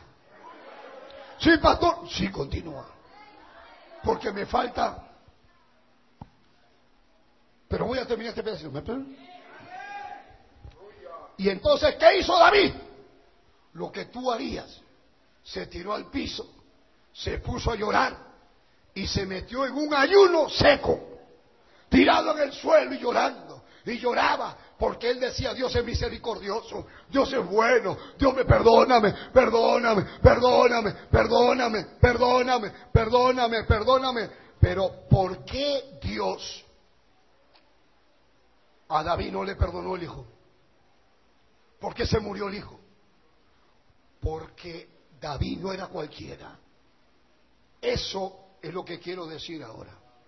Porque hoy día ha venido un hombre llorando porque escuchó el mensaje que prediqué y él se sentía que no tenía perdón. Por eso yo le dije al pastor, él iba a predicar hoy día, pero le pedí, hermano, tengo que predicar porque tengo que aclarar. Algunos me han escuchado y dicen, entonces ya no tengo perdón. No. Es que no es lo mismo el pecado de una persona que no conoce el mismo pecado, pero en la persona que sí conoce. Y no es lo mismo el pecado que usted hace siendo un hermano de la doctrina, el mismo pecado siendo miembro de la iglesia, el mismo pecado siendo un líder de la iglesia, el mismo pecado siendo un obrero, el mismo pecado siendo el pastor. Usted cae en adulterio, lo que usted ha hecho es malo, pero eso pesa, vamos a decir 10 kilos. Pero si yo hago lo mismo que usted ha hecho, lo mío pesa 10 toneladas. ¿Por qué? Por el grado espiritual en el que uno tiene. Y el pastor que está más arriba, más todavía. Entonces, David no era cualquiera. David había tenido tantas experiencias con Dios para que él le venga a hacer eso. Hermano, por eso usted pudo haber pecado cuando usted no conocía. Usted pudo ser de evangélico, de otra iglesia, pero no conocía la palabra como la conoce ahora. Ahora, anda, ve y peca. Conociendo esto, anda, atrévete a retar a Dios y a decir, a ver, ¿qué me va a hacer a mí Dios? Anda, ve, hazlo. Y vas a ver, porque Dios a quien más le da, más le demandará. Usted está conociendo la palabra. Yo no estoy aquí para jugar al evangelio. Tampoco estoy aquí para asustar a nadie, porque Dios me ha bendecido. Soy feliz con Dios. Soy feliz en mi casa. Soy feliz con mis hijos. Es maravilloso ser fiel a Dios. Es maravilloso la alabanza siendo fiel. Pero yo he visto cómo se sufre, cómo lloran cuando le cae el chicotazo de Dios. Algunos dicen, no, es que yo estoy en una prueba. No confunda una prueba con un chicotazo. Una cosa es la prueba. Una prueba es que usted está bien, está fiel y le pasa algo porque viene una bendición. Pero otra cosa es que usted se salga del camino y que Dios te diga, ¿dónde vas? ¿A dónde vas? ¡Pah! Y métete acá para que no te vayas. Porque dice la palabra que aquel que Dios toma por hijo lo corrige y hasta lo castiga para que no se vaya. Y el que se queda sin disciplina dice que no es hijo, sino es bastardo. Entonces, hermano, David lloró, David se tiró al piso, David decía, Señor, devuélvele, no, Señor, sánalo. Y entonces dice el verso 18, verso 16, entonces David rogó a Dios por el niño, ayunó David, entró, pasó toda la noche de vigilia acostado en tierra. Se levantaron los ancianos de su casa y fueron a él para hacerlo levantar. Ya levántate, David. Pero él no quiso. No, déjame. No, come algo. No, tú come pan. No, nada.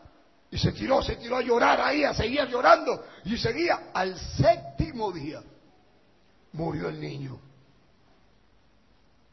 No se murió el mismo día, se murió al 7º día. Y tenían los siervos de David, 7 es el número de Dios, habla el número perfecto en que Dios lo cuadró. Y entonces los siervos de David temían, dice, ¿cómo le decimos ahora a David que el niño ha muerto? Diciendo entre sí, si cuando el niño aún vivía le hablábamos y no quería oír nuestra voz, ¿cuánto más se va a afligir ahora si le decimos que el niño ya ha muerto? Mas David, viendo a sus siervos hablar entre sí, entendió que el niño había muerto, por lo que dijo David a su siervo, ¿ha muerto el niño? Ellos dijeron, ha muerto. Entonces David se levantó de la tierra y se lavó y se ungió y cambió sus ropas y entró a la casa de Jehová y se quejó. ¿Qué hizo? Adoró. ¿Ve? David no era cualquiera. ¿Quién hace eso? Solamente un hombre conforme al corazón de Dios. Se tiró al piso y dijo, tú eres justo, esto me lo merezco, te adoro. Por eso, hermano, no falles a Dios, no le vayas a fallar, ni por una mujer, ni por un rato de placer. Aguántate, resiste, huye, no juegues con el diablo, no te pongas a hablar con el diablo. Hermano, porque estas cosas están escritas para que esto nos exhorten a nosotros, para que nos llamen a nosotros. Si hay acá hay algunos que me escuchan y dicen, pastor, yo he pecado, yo he hecho cosas muy sucias, pero si me estás escuchando y te sientes mal, es porque el Espíritu Santo te está diciendo: ven, que te quiero perdonar, ven que te quiero limpiar, ven que te quiero santificar, ven, ven, acércate a mí, ven, todo aquel que viene a mí, yo no le echo fuera, dice el Señor. Si tus pecados fueran rojos como el carmesí, lo voy a volver blanco como la blanca lana. Pero venid a mí, dice el Señor, todos los que están trabajados, cargados, cansados, yo los haré descansar. He aquí, yo estoy a la puerta y llamo. Si alguno oye mi voz y abre la puerta, yo entraré y cenaré con él y él conmigo. Póngase de pie, hermano mío. Póngase de pie. Escúcheme bien. Si alguno tiene que arreglar algo con Dios, venga aquí al altar. Yo no le voy a obligar. Usted salga solito. Los varones vénganse para este lado de acá. Las mujeres vénganse para este lado de acá. No se vaya como ha venido. Póngase de pie, hermano, por favor, hijo. Póngase de pie, hermano, póngase de pie. Para que no podamos alcanzar. Que Dios le bendiga. Que Dios te bendiga. Dios te bendiga. Dios le bendiga, hermano mío. Venga.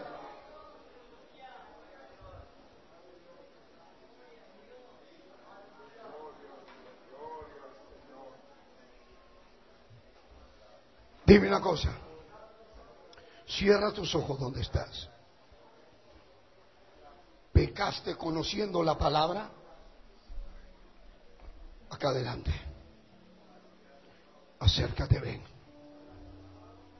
Que Dios te bendiga. ¿Ya estás sufriendo? ¿Estás sintiéndote solo? ¿Le fallaste a Dios? ¿Tu esposa, tu mujer se fue? ¿Te han abandonado? ¿Estás solo con tus hijos? Tú la botaste, ella se fue sola, te engañó. ¿Qué ha pasado? ¿Te está pasando algo? ¿Sembraste? Dios te bendiga, hija. ¿Te das cuenta? Que Dios te bendiga. Hay alguien aquí que necesita una oración para arreglar su vida. Usted sabe que este es el momento más importante del culto. Después de la palabra, ¿cuántos son los que de verdad la reciben? Porque la palabra dice: ¿por qué tuviste en poco mi palabra? Si el Señor te está llamando y tú sabes que tienes que estar acá y no vienes, ¿estás menospreciando la oportunidad que Dios te está dando?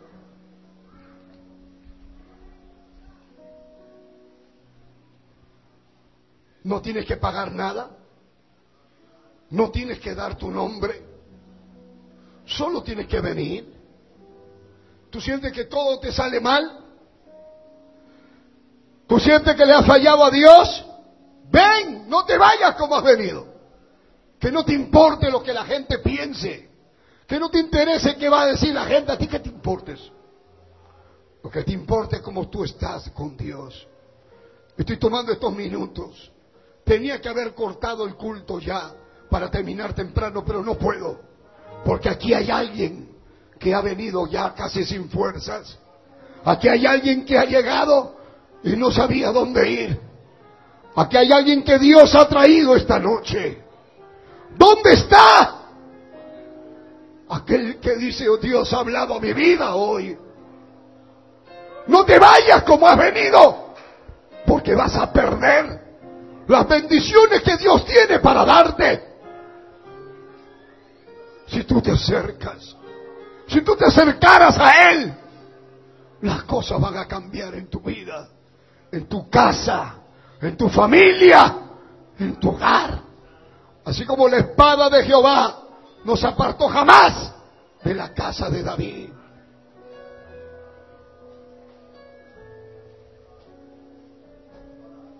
Voy a contar hasta 3 y se cierra la puerta. Hay una puerta que se llama bendición. Si quieres venir, ven. Si no, quédate en tu sitio. Que Dios te bendiga. Dios te bendiga.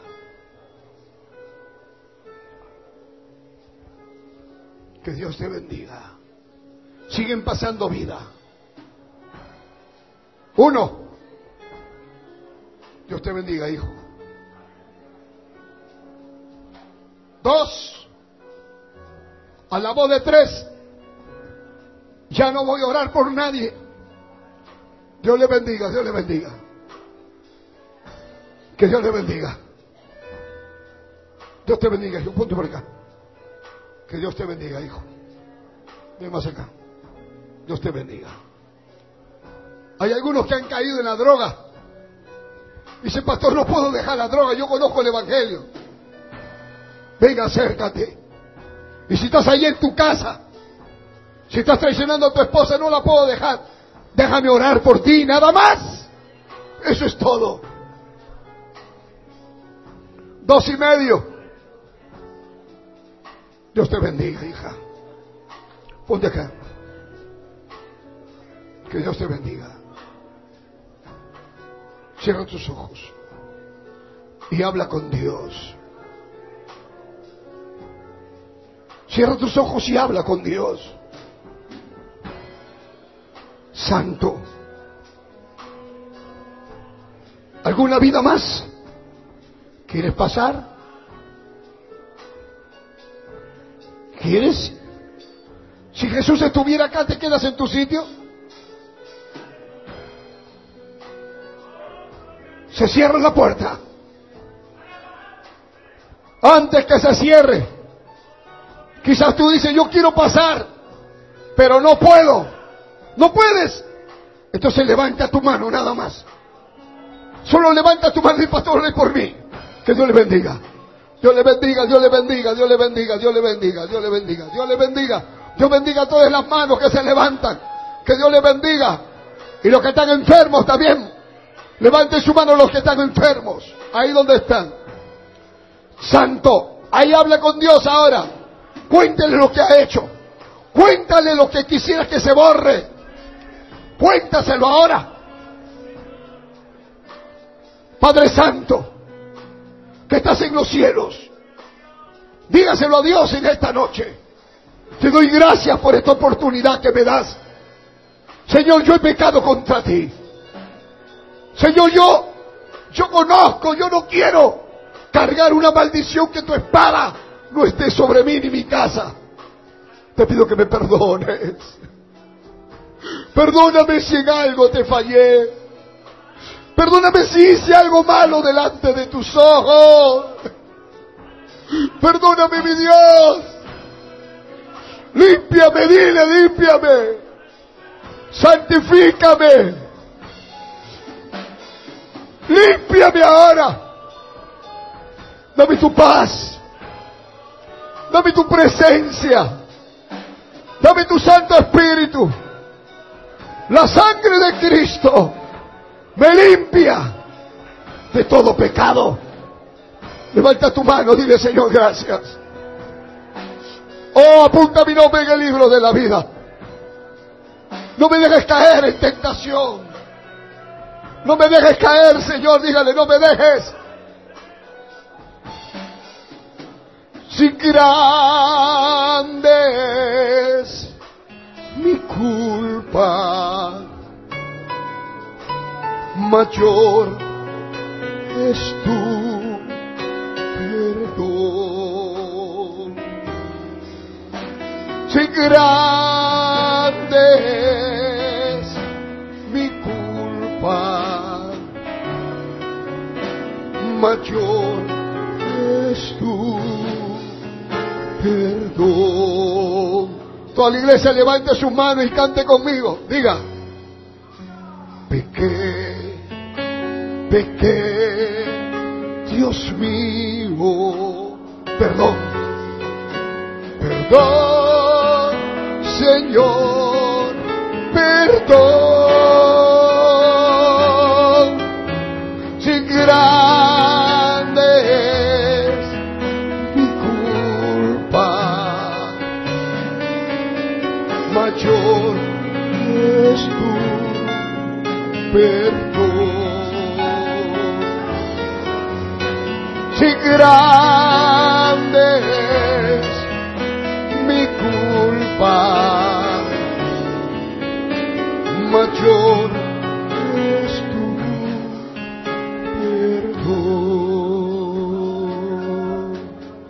Padre Santo, que estás en los cielos, gracias por tu palabra esta noche. Gracias por las almas que nos están viendo en otros países, en otros lugares. Todo aquel que se arrepiente y que está atrapado en la droga, en la pornografía, en la inmundicia, en el adulterio, en la fornicación. Señor, los que han venido hoy acá, los que han pasado al altar, los que me escuchan por la radio, los que me ven por televisión, los que me escuchan en otros países. Señor, extiende tu mano, toca, quita la maldición, da la oportunidad que te piden ahora. Tú eres bueno, tú eres misericordioso. Gracias, mi Dios Padre, aleluya. Si grande es mi culpa. Extiende tu mano, toca a los enfermos, toca a los enfermos, toca a los enfermos, toca el cáncer, desaparece el cáncer, destapa los oídos a los sordos, abre los ojos a los ciegos. Señor, el que está perdiendo la vista, la garganta, las cuerdas vocales, el pulmón, los riñones, el hígado, el páncreas, los intestinos, desaparecen los quistes, los miomas. Señor, el sangrado, el flujo, Saibi, Amul, Tuta, Melia, Hama, ahí Raba, Shaba, Kenda, Taita, Bukalaba, Sokatala, Nanana, Shabulatele, Uranda, Vikanda, Otaita, Bukalabasha, Tume, Amojo, Sabuleje, Tai, Amojawa, Saya. Tus manos, Dios mío, derrama tu gloria ahora. Aleluya. Diga aleluya. Levante su mano, diga aleluya. Diga gloria a Dios. Santo. Diga santo. Santo. Santo. Santo. Si grande es mi culpa, mayor es tu perdón. Ahora abraza a Jesús, a tu hermano que está a tu lado, como que fuera Jesucristo. Que Dios te bendiga, dile. Dale un abrazo a tu hermano. Que Dios te bendiga. Dale un abrazo, Dios te bendiga. Dale un abrazo. Dale un abrazo. Abrázale, Dios te bendiga, mi hermano. Dios te bendiga, hermano mío.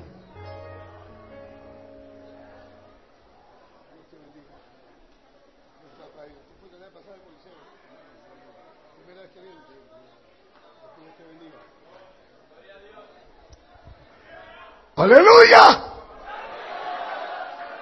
¿Sabe qué sentido? Que le hemos noqueado al diablo esta noche. ¡Pum!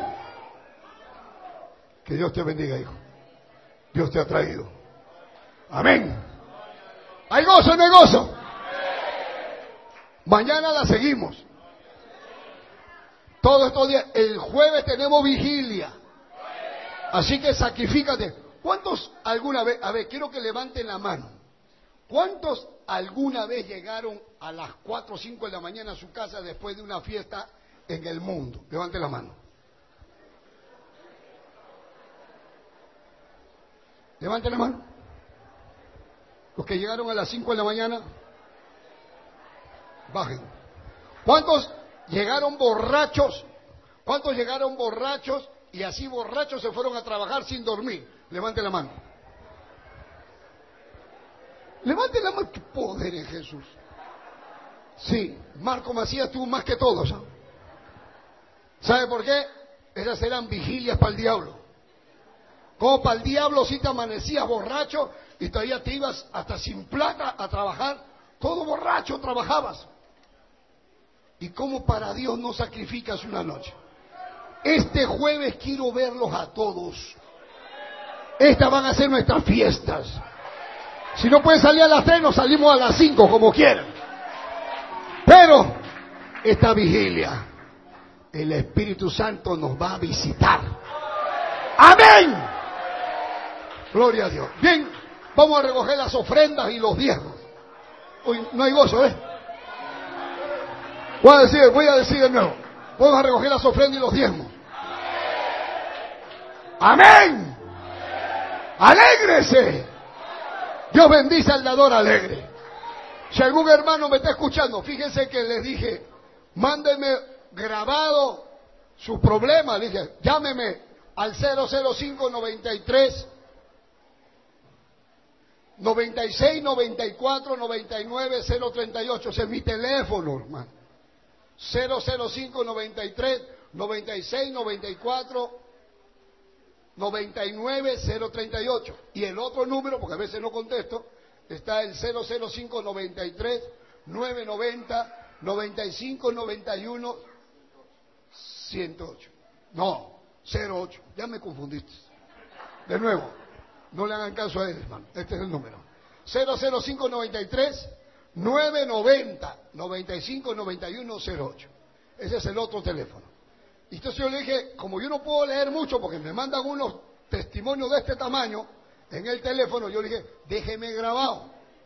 Y hoy día miré así que una nada más me puso 85 mensajes grabados. Una persona, una. Yo le digo, mira, Pastor Lorenzo, una, y miré así para escucharla. Dije, no, Señor, reprenda al diablo. A ver, comencé a escuchar uno, cortitos eran.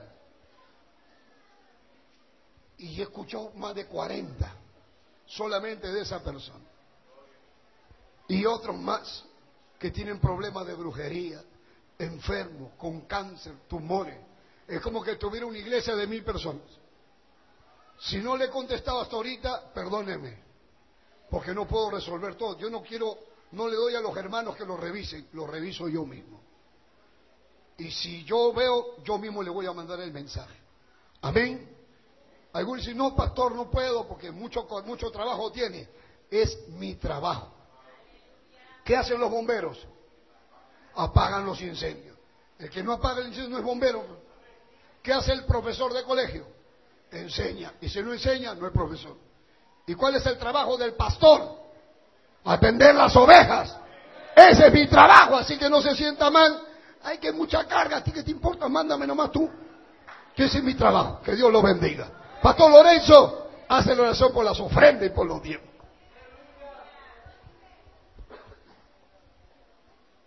Santo, oramos por las ofrendas, mis amados hermanos. ¿Quién vive? ¿Quién vive? A su nombre. De gozo, hermano, alabado sea el Señor. Si esas palmas son para el Señor, que la bata fuerte, fuerte. Si son para el Señor, gloria a Dios, con alabanza, con alabanza, con alabanza. Alabado sea Dios, eterno Dios y Padre celestial, Dios todopoderoso. Alabamos y bendecimos tu nombre, honramos tu presencia. Te damos gracias, Dios mío, infinitamente gracias por tu palabra, Dios, que ha sido ministrada, que ha llegado a nuestros corazones, aquí en este lugar y fuera de él, a los que nos escuchan y nos miran por la televisión. Dios mío, gracias, gracias por tu santa palabra. Ahora vamos a colectar las ofrendas. Ruego tu bendición sobre cada hermano, cada hermana que ofrenda con amor y con generosidad. Bendice los diezmos de igual manera. Abre la ventana de los cielos, Señor, y que no falte el sustento de pan y el socorro de agua en cada hogar de tu siervo. En el nombre de Jesús te damos gracias, Señor. Amén y amén. Dios los bendiga, hermano, a ofrendar cada uno.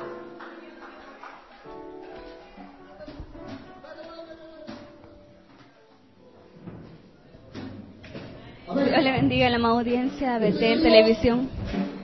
¿Estoy amigo todavía? Avísame. Sí, quiero decirles algo.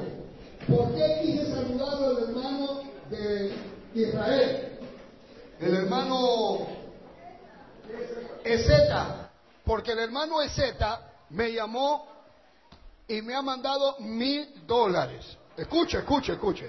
Me dice, pastor, ahí le mando $1,000 para el cine. Porque él prometió para el cine. Y yo dije, hermano, pero el cine lo han alquilado, no lo voy a comprar todavía. No importa, pero ahí está mi promesa. Así que ya no vamos a decir que es para el cine, vamos a decir que es pro templo. Porque el cine se convierte en templo o buscamos otro templo, pero ya yo tengo $5,000 guardados. Pero con estos 1,000 ya llegamos a 6,000. Así que son 6,000, dile que tenemos 6,000 ya. Y eso es para, ni me lo vengas a buscar porque eso está guardado, del banco lo vas a sacar. Ya sabes, ni colgado me vas a sacar. Hay que sacarle la plata al pastor, que es el del templo. Si eso yo no lo voy a agarrar, aunque tenga que pagar la luz o lo que sea, no lo agarro, porque ese está destinado ¿para qué? Para el templo. Ese es para el templo. Y si están mandando para el templo, es porque Dios nos va a dar un templo. Dios nos va a dar un terreno. O no, pero vamos a tener una iglesia por lo menos para unas 1,000 o 1,500 personas. ¿No hay fe? Dios nos va a dar un templo para 1,500 personas. ¡Amén! Pastor Lorenzo. No, le manda Caracolito, pasa por acá. La novia del pastor Lorenzo. ¿Cuántos años tiene? Dios le bendiga en la amada audiencia una vez más. Y este fue el poderoso mensaje de la palabra del Señor con el tema Consecuencias del pecado, deliberado, cuarta parte. Espero que haya sido de mucha bendición para su vida. Y también, sin antes recordarles que compartan este video para que las demás vidas sean bendecidas al escuchar esta poderosa palabra del Señor. También le invitamos que visite nuestra página web www.ecuadormmm.org www.ecuadormmm.org. También les recordamos que sigan en sintonía los demás cultos que son de martes a sábado a las 6 de la tarde y el domingo nuestro doble horario, en la mañana nuestro culto dominical a las 10 de la mañana y en la tarde nuestro culto evangelístico.